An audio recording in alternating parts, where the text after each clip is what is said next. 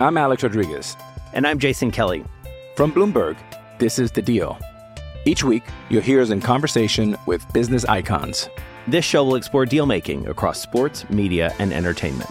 That is a harsh lesson in business. Sports is not as simple as bringing a bunch of big names together. I didn't want to do another stomp you out speech. It opened up so many more doors. The show is called The Deal.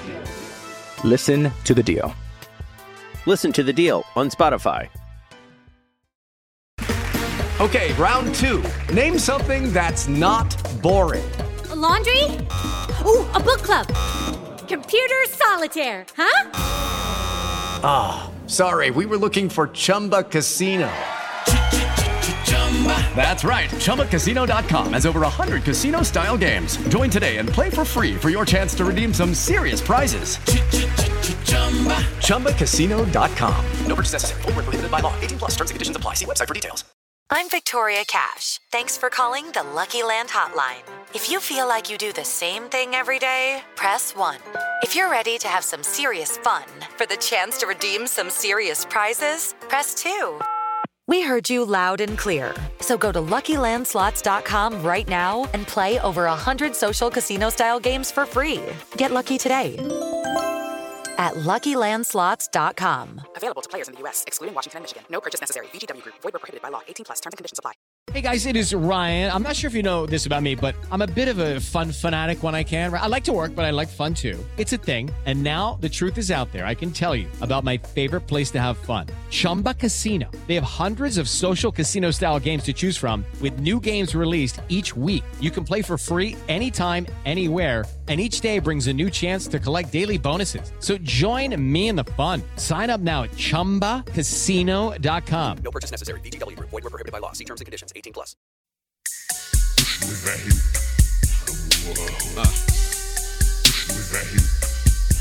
of that LTD Lincoln Town car. Some of that El Dorado funk. I'm talking about gangsta shit. You know, lay back, cool out. Yeah. You know, we keep it crunk around here. A-time style. Evening, everyone. My name is Jude Seymour. I'm the writer and editor at One Foot Down. With me tonight is Brad Wechter, a fellow editor. Hello, Brad. How's it going? We got the duet going tonight, two guys. Just flying without the fearless leader tonight, Josh. So he's on assignment, and by on assignment, I mean at work. So we're just going to get started here with a couple of topics that we thought were worthy of discussion. First and foremost, we have two big commitments for Notre Dame later this week. The first is Chris Tyree. He's a 4-star running back. He is going to announce his commitment at 3:00 tomorrow, which is Thursday, on CBS Sports HQ, which I believe is a streaming service that you can get maybe through the internet. He is down to Notre Dame, Oklahoma, and Alabama, and he's supposed to take an official visit to Notre Dame June 21st to 23rd, which I imagine he will not take if he commits to Oklahoma or Alabama tomorrow. Why is this important? Tyree runs a 4.38 40-yard dash. He is considered the number one overall running back in both Rivals and 24/7 Sports, and the number 51 overall in 24/7 Sports, and number 60 overall in Rivals. If you listen to the Irish Illustrated podcast, you've heard that that the belief is that Tyree will commit tomorrow to the Irish, and that the Irish will only take one running back in its entire 2020 class. So before we get to Braden McGregor, I just want to talk to Brad a little bit about Tyree, or more the idea of just taking one running back in a class. What do you feel? That makes me a little uneasy, Brad. How does that make you feel? It does, yeah. I mean, if you're going to only take one, this would be the one. But I think a lot of times what we get a little uneasy about some of the offensive skill talent that we've seen and the turnover we've seen with Notre Dame, and potentially, depth is always the issue when we're talking about Notre Dame going up against the elite programs like Clemson and Alabama or Oklahoma, who is in this kid's top 3.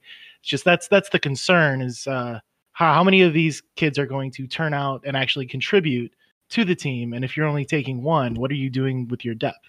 And I think we saw that with some poor defensive recruiting during Brian Van Gorder's days, and how that hurt the defensive depth just as recently as last year. So that's where the concern comes from, and I definitely get it.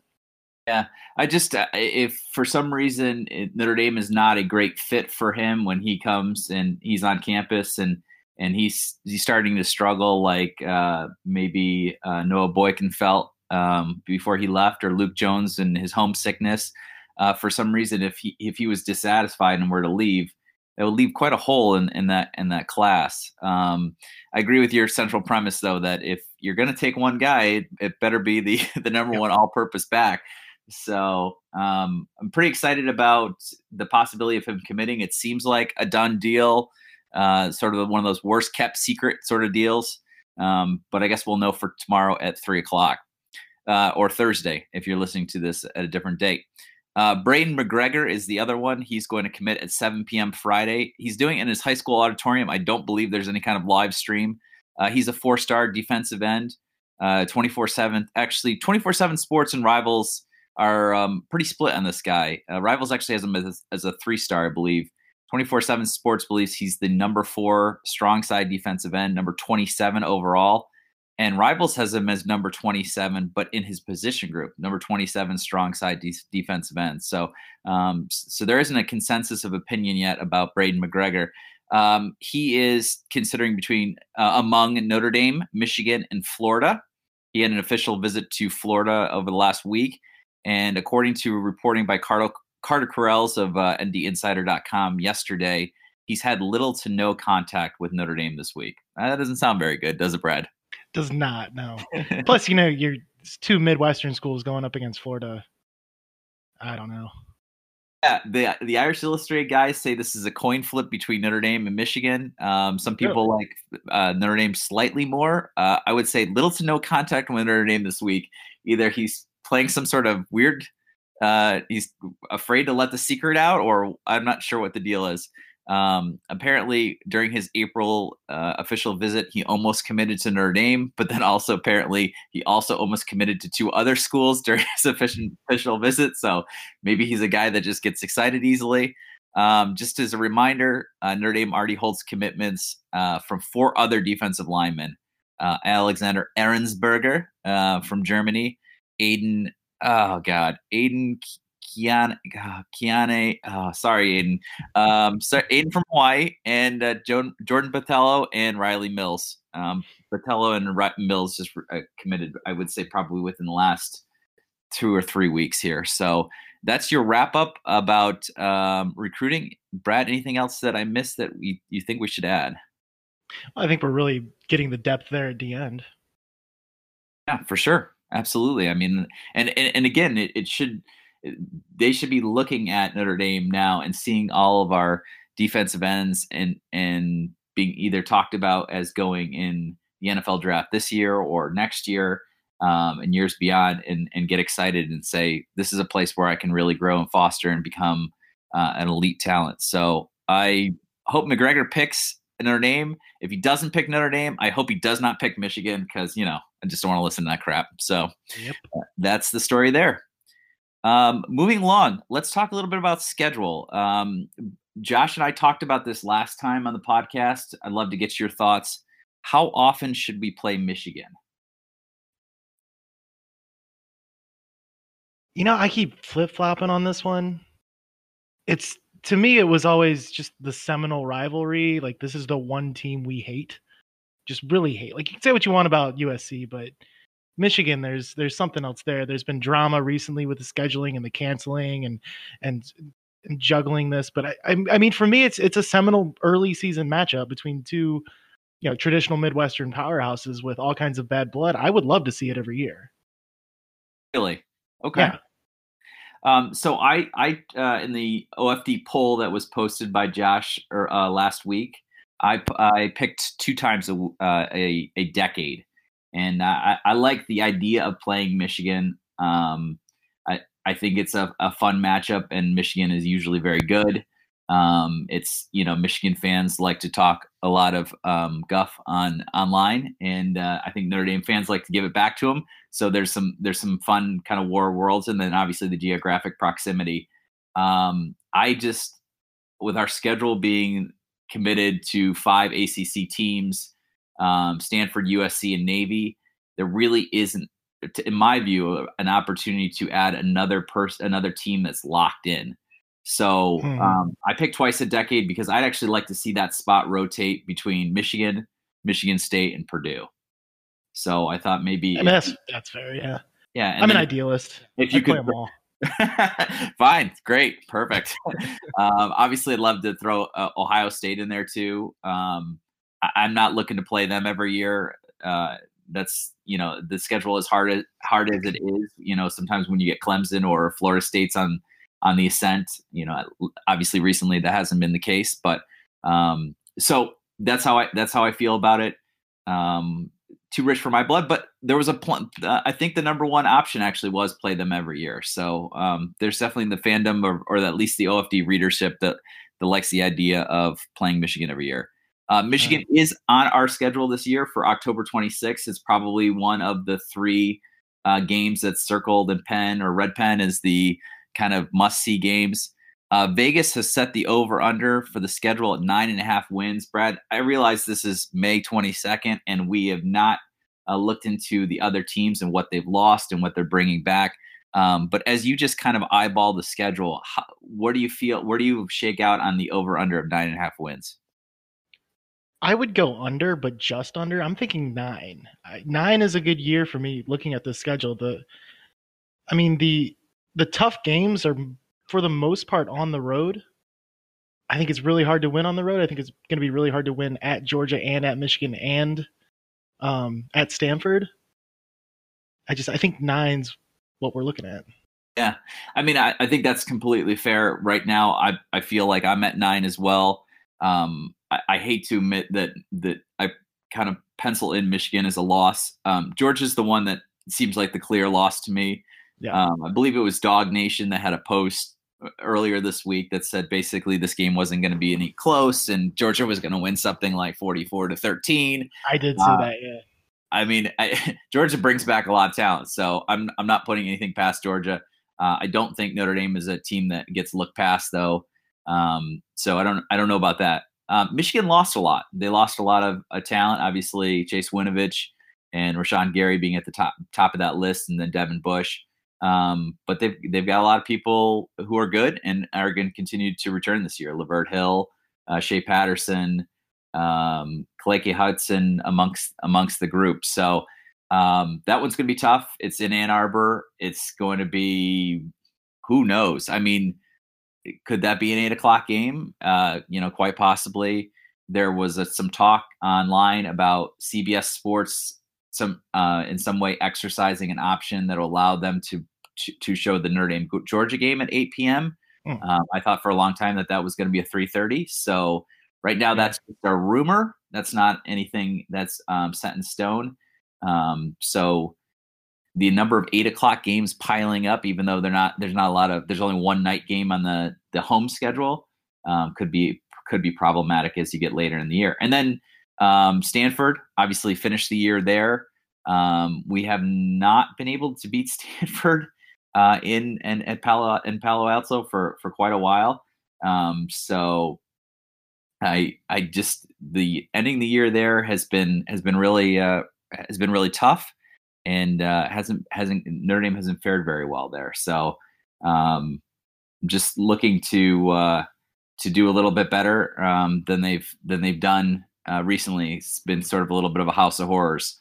2017 was kind of the unraveling before the Citrus Bowl. 2015 was Kaiser scoring with about 35 seconds left, and then Brian Van Gorder's defense being unable to hold, and Stanford kicking a field goal to win.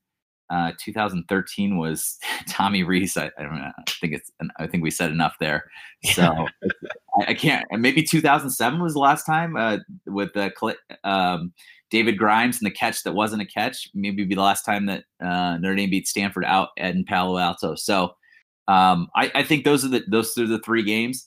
You're absolutely right. And then other games to watch. I think Virginia is going to be good this year. I think that might be one that might cause some trouble. Not as worried about Duke playing in Duke. I don't think that's going to be as much trouble, and I'm not worried about New Mexico State or Bowling Green or anything like that. I think Louisville is going to be psyched They're going to be the crowd's going to be pretty raucous for that Labor Day Monday, possibly night game. New era, new coach, new kind of scheme. Brian Van Gorder and Bobby Petrino are gone, but I also don't think that they have enough talent to line up with Notre Dame. But it's the first game of the year, so really anything can happen there. So, Brad, I think your analysis of those 3 games is exactly where I kind of land on that. So do you feel like 9 wins and maybe say competitive in the losses is a good season for this team? Like as painful as it would be? I mean, I think Notre Dame fans would be a little disappointed, right? Because after a playoff year and to not be able to beat assumedly the ranked teams on the road and continue to have that problem.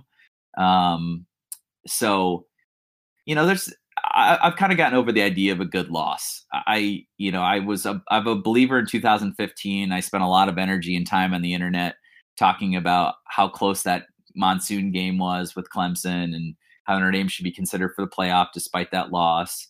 And I probably, to a lesser extent talked about it in 2017 with Georgia and, it's just a 1-point game. And, there wasn't this play or that play, who knows, and stuff like that. But the playoff committee doesn't seem to value good losses. They don't seem to really put a lot of stake in that. So I think if you're serious about the playoffs, you've got to beat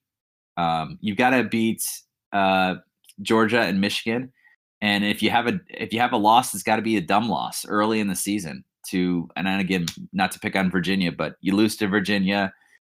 You go 11-1. I think that there's a playoff opportunity there, just depending on how everything else shakes out down the line. But I just without beating Georgia and Michigan, I don't think that there's really an opportunity for the playoffs. So then you start looking at lesser goals, right? And one of the ones that I'd like to scratch off the list is to get into a major New Year's Six Bowl and win that.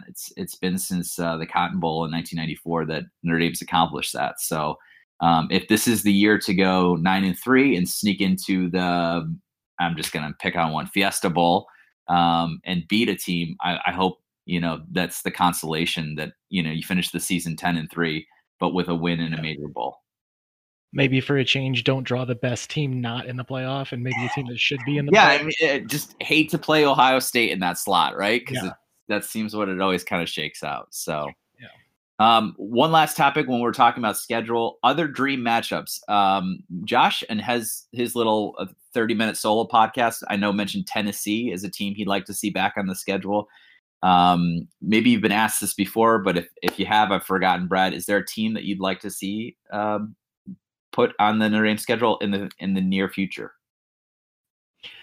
Just because these two schools have never played each other in football, I want to see Auburn on the schedule. Oh my God, you just picked yes, Auburn is my pick too. So we're in agreement then. Yeah. A game at Jordan Hare and a game at Notre Dame Stadium, I think would be great. So that would be great. Awesome. All right. The next topic I want to talk about is Josh and a post that Brian Kelly had gone on the Jim Rome show. The topic kind of got around to this, obliquely got around to the second-year curse of quarterbacks under Brian Kelly, at least at Notre Dame.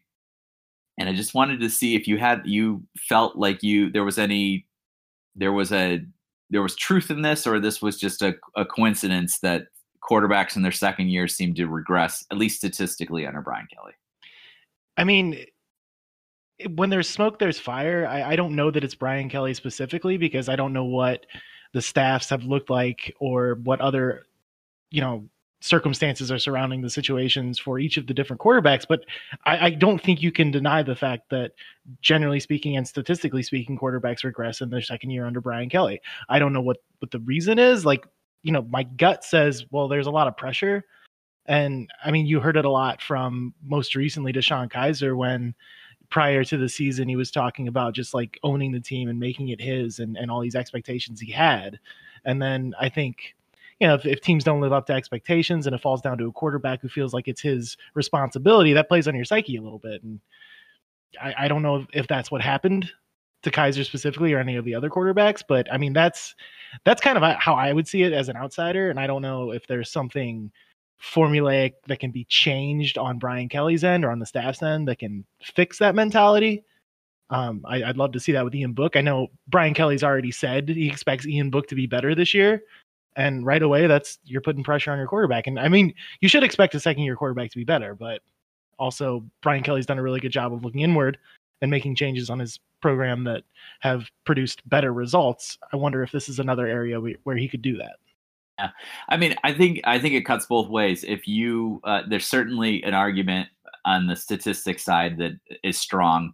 I think if you want to be a Brian Kelly apologist, and I'm accused myself of that a lot, you can kind of explain away some things. Golson, 2012, but then he missed 2013, so he came back in 2014. So there was that year gap, and maybe that had something to do with it. And as the Irish Illustrated guys like to remind us, DeShone Kizer put on a lot of weird bad weight before the 2016 season. So and obviously that team was going off the rails defensively, which as you mentioned put a lot of pressure on the quarterback. So maybe that was for his regression. Brandon Wimbush. I mean, it's hard to say, right? And so the one thing that I would say is that the numbers of Ian Book were much different post Northwestern injury than they were pre Northwestern injury. And I think that's a confluence of two things. One is the not being used to playing with an injury, especially a rib injury, and sort of understanding how that process works and adjusting for that. Two, that obviously the competition got a lot better after that. Clemson certainly didn't help matters at all. But I think that teams got tape on him. I think that he benefited the same way DeShone Kizer benefited in 2015. Was a lot of people didn't really know what they were getting into. There wasn't a lot of plays that Ian Book had really run. So there wasn't, and he was more of a guy that you stuck in when the outcome was never in doubt or for a specific package of plays. So you didn't really understand what he could do. And so obviously didn't play till the fourth game, significant time until the fourth game of the season last year. So once teams got more tape on them, they kind of understood tendencies a little bit better.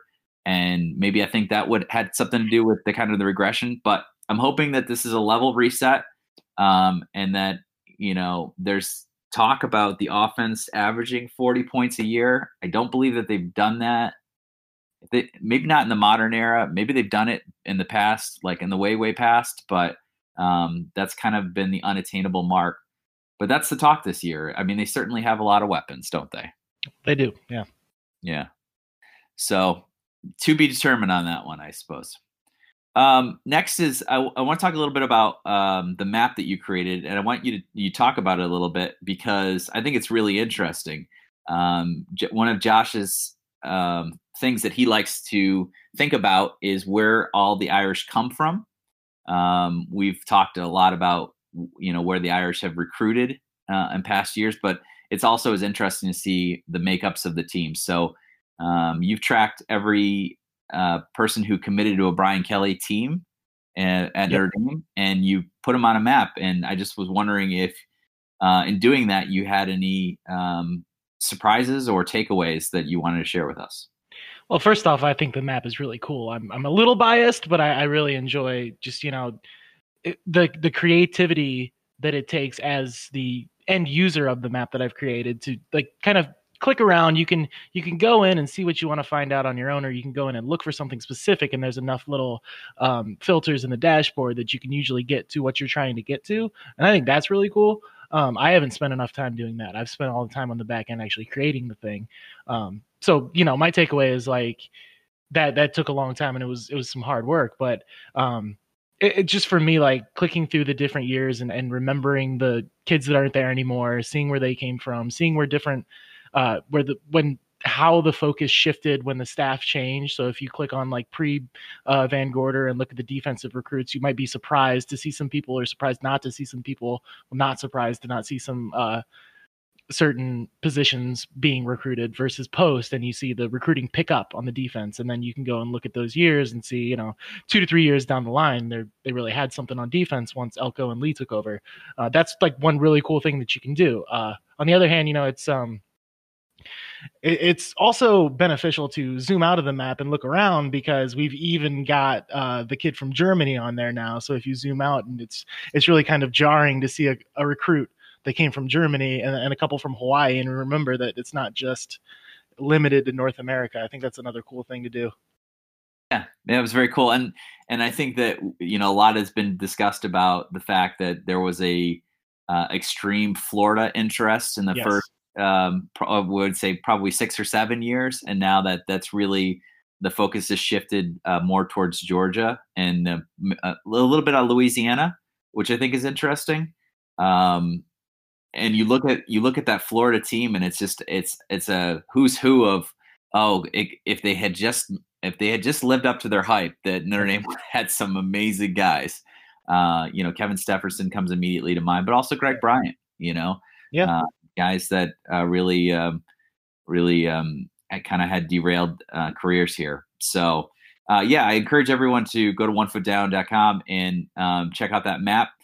We've updated it for 2019 to include all of the most recent commits, as Brad alluded to, with our Germany commit. And we will continue to periodically update that so that you can continue to play around with it. And if you find something interesting, leave it in the comments, either of this post for the podcast or the post on the page, and let us know what you found interesting, because we're always looking for interesting patterns. Yeah, and if anybody's really bored, you should go out and look at like the overall trend of players coming from Florida at that time, where they were going and how they panned out. I would do it. Actually, I might do it. Awesome. Well, I look forward to that, and if I can be helpful, then we'll do it. Yeah, we'll do it. Last Saturday was graduation at Notre Dame. I think 2,055 individuals got their Notre Dame degree last Saturday. Unfortunately, they had to do it inside because of the weather. One of those individuals was Jalen Smith. Obviously, everyone who has watched Notre Dame football in the last 5 years remembers Jalen Smith. He is now a linebacker for the Cowboys. I believe he was the team's second leading tackler last year. Just doing this from memory, so if I'm wrong, Clearwall will probably tell me in the comments. But anyways, he's had a fantastic pro career post-injury so far. In the limited time we've gotten to see him, and he had made a promise to his coaches and to, I believe, his mother, that he would come back and get his degree. And he did that remarkably by taking 21 credit hours in the last semester to finish that off, which I think Brad, I went there for 4 years. I'm not even sure I ever took 21 credit hours. That's quite a course load. So yeah, no, I've taken exactly 15. So. Perfect. I believe he is now the 5th out of 17 people that have left for the NFL early and have not finished their college to actually come back and actually close that off. So I know that Stephon Tuitt and Troy Nicholas are currently working on it, as is Josh Adams.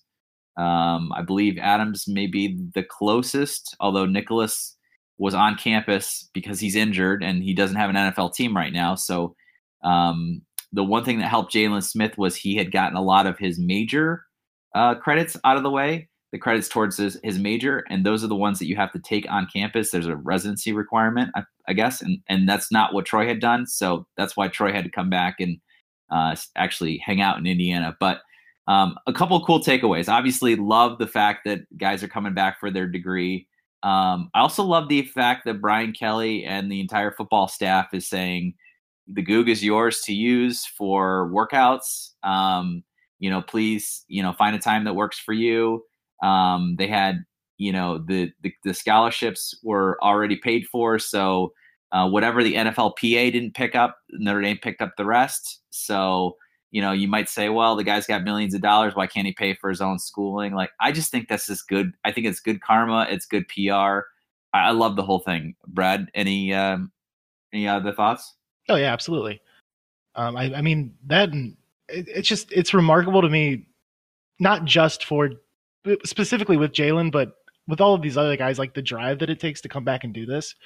I mean, Jalen had to come back from the injury, and he's playing better than a lot of people thought he would. And I think he still hasn't reached his professional ceiling yet. I still think he could be a star, but he also has the drive to maintain that whole NFL lifestyle in terms of working out and staying at your best, not NFL lifestyle in terms of partying, but and come back and, like you said, take 21 credit hours in a semester. That's ridiculous. That the amount of drive that takes, like I can't even imagine being motivated enough to do that, let alone also being an NFL player. That's just ridiculous to me.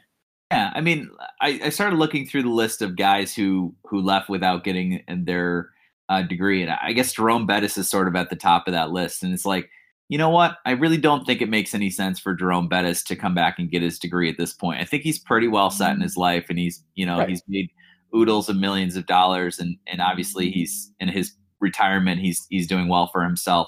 But I still think it's interesting that Jerome Bettis has said, it embarrasses me a little bit that I wasn't, that I didn't get my degree, and that I'm not that example for my children when I try to impress upon them the importance of getting a college degree. So I love the idea that Jalen Smith knows that his NFL career could be taken away from him at a moment's notice, and that he's setting himself up nicely with a plan B. And to DeShone Kizer and Julian Love and Josh Adams and all the guys who've come out recently, I really hope that they recommit themselves to doing it. For Golden Tate, I think he'll be just fine. Yeah. I think he can live without a Notre Dame degree. So, and Kyle is going to get a huge deal. Yeah. Absolutely. I mean, yeah, great point, Brad. I mean, they're talking about a 5-year contract extension for Kyle Rudolph with the Vikings. So if he gets that, then he probably is not sweating missing out on that Notre Dame degree. So that's great. I want to talk to you about something that I think irked a lot of people. We didn't write about it for One Foot Down, but it was a 24/7 Sports article that came out about a week ago, ranking the top coaches in all of college. And I just want to go down the list, and feel free to stop me where you think it gets weird. But I think the first couple you're not going to really have much issue with. Number 1, obviously, is Nick Saban of Alabama. Number 2 is Dabo Swinney of Clemson. Number 3 is Lincoln Riley of Oklahoma, which, he's only had 2 years, but, 2 playoff appearances. So that you really can't take that away from him. Number 4 is I almost said Florida State's Jimbo Fisher, but Texas A&M's Jimbo Fisher. 5 is Chris Peterson of Washington. 6 is Mike Leach of Washington State. 7 is Pat Fitzgerald of Northwestern. This is where it gets weird for me. This is the do more with less category. I mean, the one takeaway of this writer, and I believe it was Brad Crawford from 24/7 Sports, was he likes guys that do a lot with not a lot of talent. Northwestern is not the school that a lot of Big Ten, people who are looking at the Big Ten aspire to be at, right? But that makes them the best. Yeah. So if he's able to produce a 9-3, or I guess it would be 9-4 or 8-5 or the occasional 10-3 season with Northwestern, then he's overachieving in terms of what Brad Crawford thinks Northwestern should be able to achieve with the talent that he's been given, right? So number 8 is Gary Patterson of TCU. Number 9 is Matt Campbell of Iowa State. Now, I got killed in the comments section. I wrote an article, I believe in January, that said basically Brian Kelly wasn't retiring and he wasn't leaving for another job, but let's go through the mental exercise. What would it look like? Who would be on the short list? And I didn't like Matt Campbell. I looked at his record, the fact that he's never beaten Iowa, the fact that he lost to an FCS team. He is 5-5 against top 25 teams, which Iowa State has never beaten 5 top 25 teams in 2 years. So that's a major accomplishment. And I think the main argument for Matt Campbell is, look, he's taken a Big 12 team that was a complete afterthought in the Big 12, and he's turned them into just above 500 team. You know what I mean? In 2 seasons or whatever. So, right. And is that where the hype is coming from? Because Matt Campbell's name came up for the Browns opening too, and I was like, why are the Browns talking about Iowa State's coach before they hired Freddie Kitchens? Like, and same thing for what you're talking about. If Brian Kelly leaves, I don't see it. I don't get it. What do these people know that I don't? I think it's just you you fall in love with a flavor, and then all of a sudden you just can't get yourself off of that. I mean, I was thinking about the names that were tossed out when I'd done the exercise the year prior, or when Kelly went through the 4-8 season in 2016. And some of those names were like, I mean, some people were honest to God saying Bobby Petrino. Some of them were honest to God saying Gene Chizik. You know what I mean? Like, just names that, like, given a couple more. Mark D'Antonio, and he's on this list at number 14. And, you know, Mark D'Antonio, yes, he had the playoff appearance, but he also had a 3-9 season on his resume recently. And he sort of is like Brian Kelly's yang to Brian Kelly's yin. They're kind of, he's on the downslide. Like, he peaked in 2015, and now he's like, and he had 3 great seasons. I think 2013, 2014, and 2015 were just, I think it was 36-5 maybe for Michigan State in those 3 seasons. So they were outstanding. And now it's just been, you know, wet fart after wet fart in terms of the seasons they've been putting together here. So I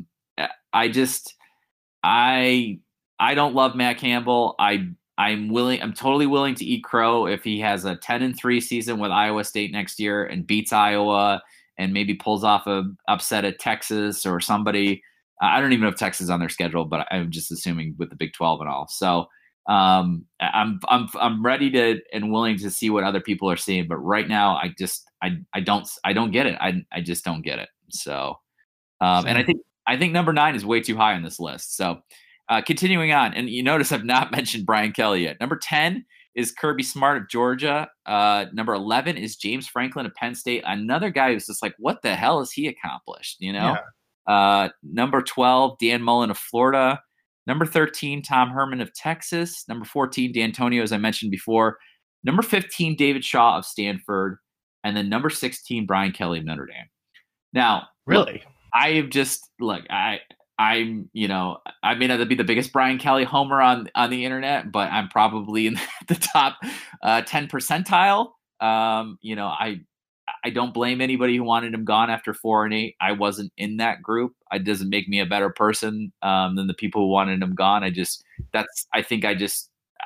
it's blind stupidity or belief or naiveness, but I've liked Brian Kelly. I think he is a top 10 coach for sure in this list. And I would definitely put him ahead of Pat Fitzgerald and Matt Campbell and James Franklin and Tom Herman because, and, you know, I love Mike Leach.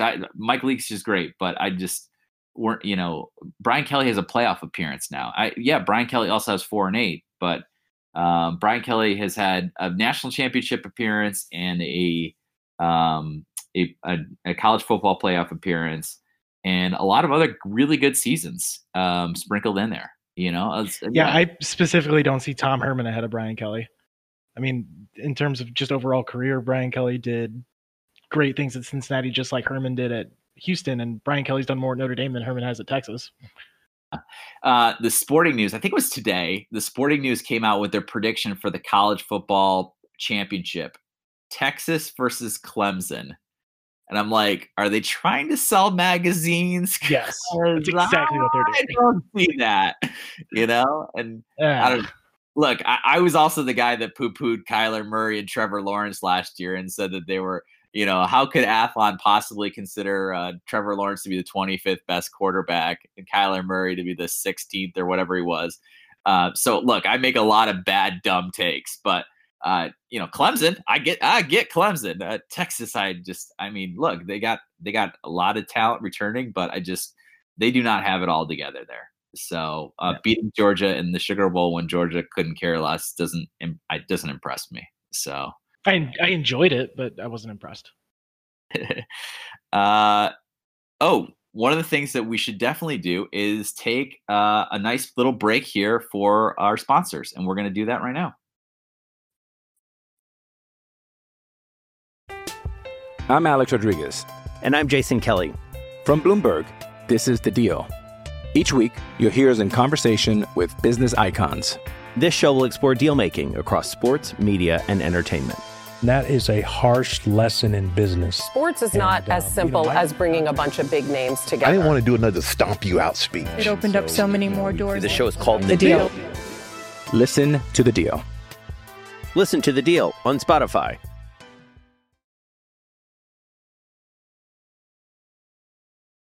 Okay, awesome. Thank you. So before we close out tonight, I want to talk a little bit about Game of Thrones. I don't actually watch Game of Thrones. Are you a Game of Thrones guy? I have some very strong opinions about Game of Thrones. Perfect. Awesome. So my timeline on Twitter was covered for probably the greater half of this first week here, this current week that we're in, talking about Game of Thrones ending and also the worst television endings of any program ever. So let's talk about I'll give you the floor to talk Game of Thrones, and then let's talk about worst television endings. All right. Well, here's my thing about Game of Thrones. And most people I know are sick of hearing about this because everybody's been talking about it lately. I have to remind them, look, I tried the first episode 5-6 times. I just couldn't get through it. And it's not that like I dislike the IP or I dislike the period like take on it, or I dislike just the whole world or what's happening. And I think the story had a lot of potential, but what I prefer in my entertainment, my literature is a little like subtlety and like a little nuance. And I don't like the way that Game of Thrones hit me over the head over and over and over again. Like, did you know that winter is coming to Winterfell? And by the way, it's cold. It's cold in Winterfell. It's so cold. It's Winterfell. And in fact, it is so cold that we name our bastard Snow because winter is coming. Did you know that it's going to be cold? And by the way, our Reavers, they're called White Walkers, the color of snow. And that enough for me was just like, I get it. Like, I just stop hitting me over the head. I get it. Like, I understand what life is like here now. Yes, you're very afraid of this very long winter. Thank you.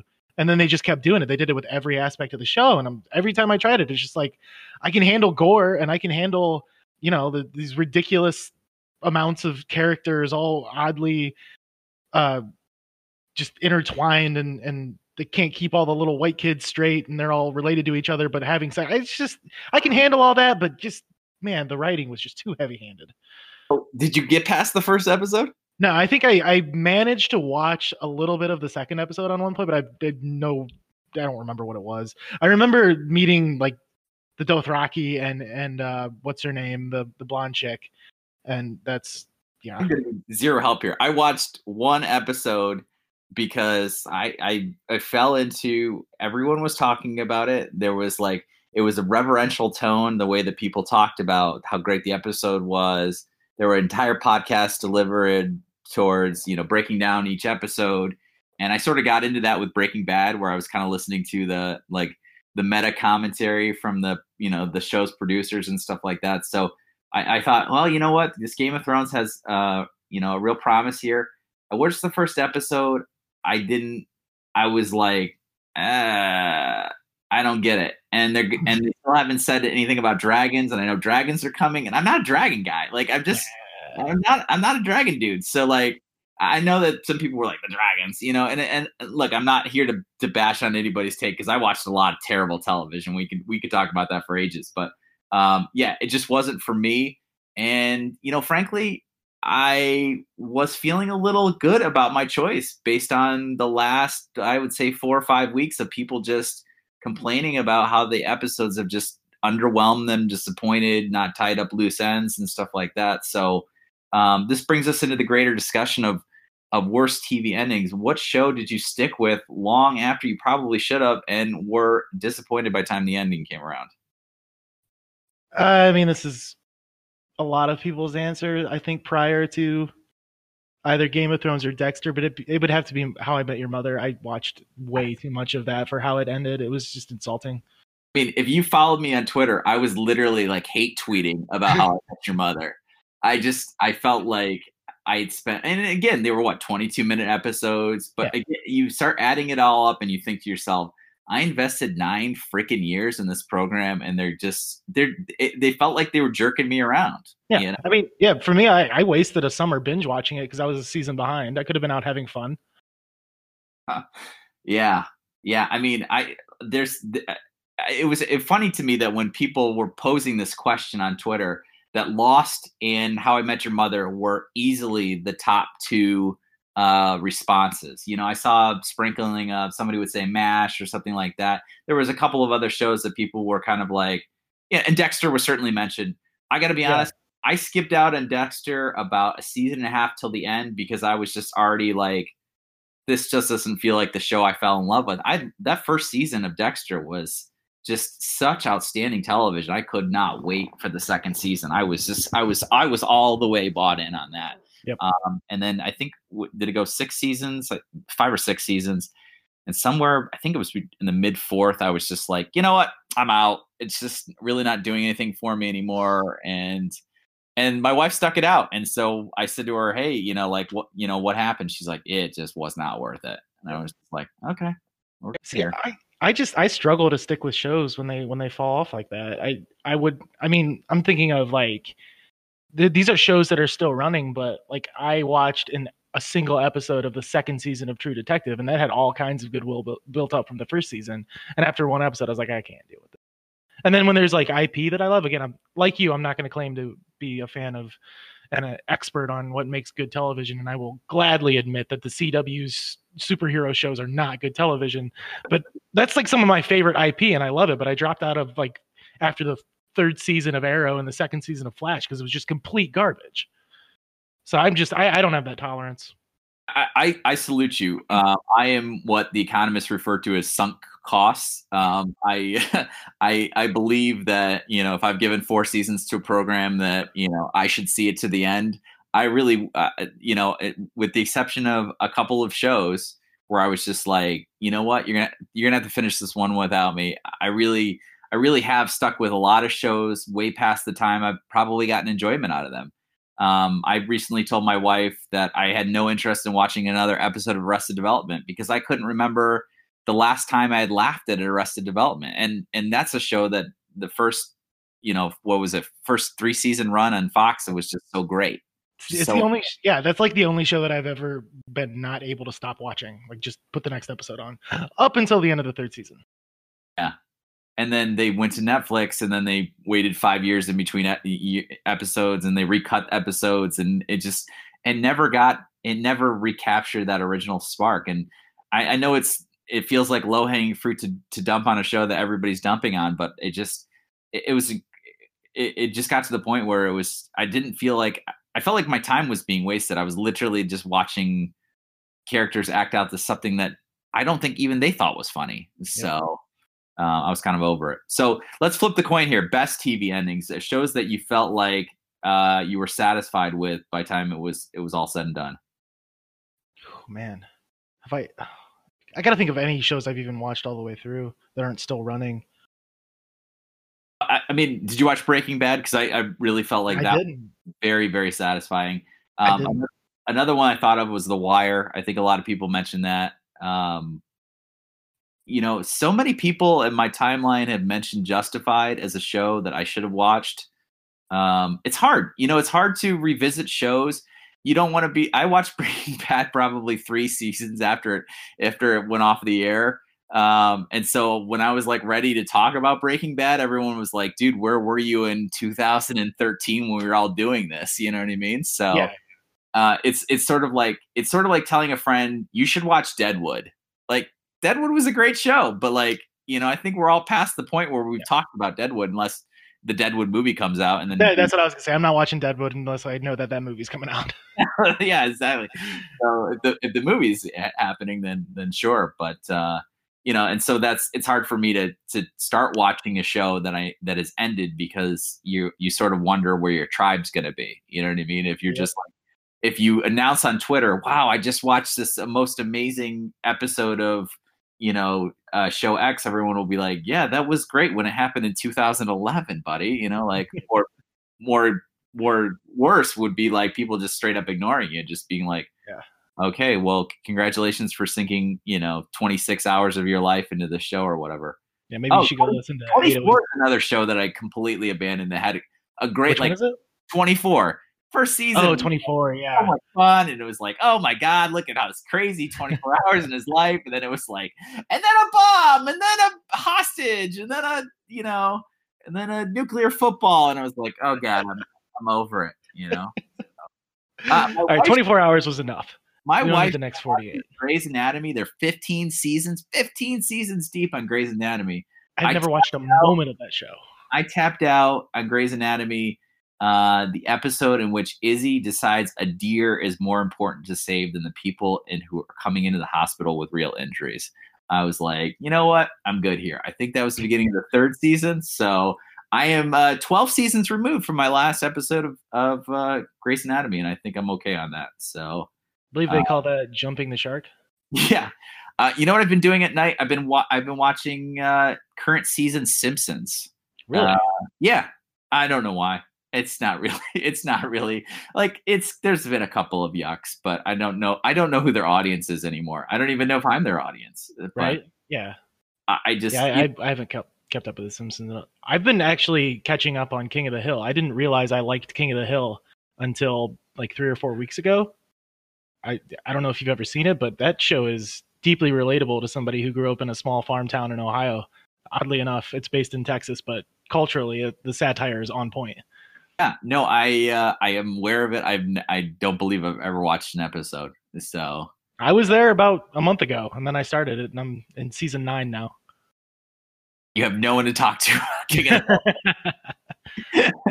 It's funny because every once in a while I see a show that was either running now or was on forever, and I go, who watched that show? Like George Lopez show was on for 8 years. I don't know a single person who watched George Lopez show.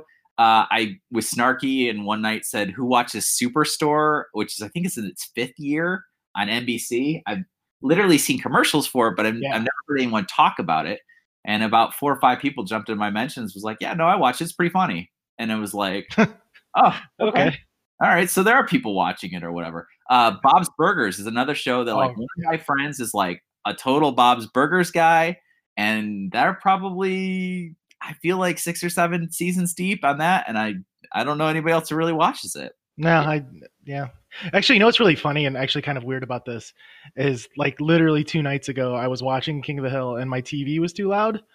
So it was like 8:30 or 9, and I got a text from my upstairs neighbor. And I look and I see that it's him, and I'm expecting like, dude, turn your TV down. But I look down and he says, what episode or what season of King of the Hill are you on? It's like at the end of the 8th. He's like, oh, that's awesome. I just discovered it. I'm halfway through the 9th. It's still very good. And I'm like, wow. So sometimes there are people out there that you can talk to. Yeah. Is he the kind of guy you could have down for a beer and like watch King of the Hill together with? Oh, for sure. Yeah, he still owes me a beer because he remodeled his entire unit when he moved in, and it was really loud. And he's like, "All right, I'll buy you a 6-pack to make up for it." Yeah, awesome. All right, well, that was our discussion for tonight. Brad, do you have anything that you want to add that we didn't talk about that you think people should know about? Well, I thought it was interesting. One of the first names that came up when the Michigan basketball coaching position was open was Mike Brey's. God, yes. And literally the least like that, I'm not even for better or for worse worried at all about that happening. I still maintain that the only place Mike Brey will coach that is not Notre Dame is Duke when Coach K retires. I also thought it interesting that Mike Brey commented on the transfer portal saying that a lot of coaches are worried about the amount of waivers that are being granted to players to be eligible immediately, which goes back to our boy Alohi Gilman and what happened there. So just some interesting things to think about here for the next week. Yeah, just real quick, did Mike Brey possibly being interested or Michigan possibly being interested in Mike Brey, did that go beyond a Dan Dakich kind of tweet, or was that just like him speculating out loud? It was him just saying one name to look out for, and everybody just sort of waved him away. Literally. Yeah. I mean, you hate to think of coaches like, they're ours and you can't ever be this and stuff like that. I don't know if Mike Brey's a cultural fit for Michigan. I just know Mike Brey's a great cultural fit for Notre Dame, just watching him earlier this week talking about the the new newly designed Rolf's, the new space for them or whatever. It just reminds me how much that he's been kind of fun to have around for a long time now. I mean, he was the coach my final year of college, and I've been college for a billion years. So, all right. So my final plug is final plug I've had probably for the last 3 weeks. Go see the Hesburgh film. I rewatched it on Sunday. I took 3 people with me. Of course, they loved it. If you haven't gone to see Hesburgh, check out hesburghfilm.com for showtimes in your area. I believe they just added 20 new cities. There are 6 or 7 that are coming online next weekend and the weekend after that. So if it's not playing in your area, go to Hesburgh Film and ask for it to come to your area. Look, the audiences are small, but the people that are watching it are loving it, and they're getting a lot out of it. And I'm here to give you my guarantee. If you go, you're gonna love it. If you don't go, tweet at me. I'll throw you $10 in the mail. I'd be absolutely shocked. So take a chance, spend the money, and go see Hesburgh.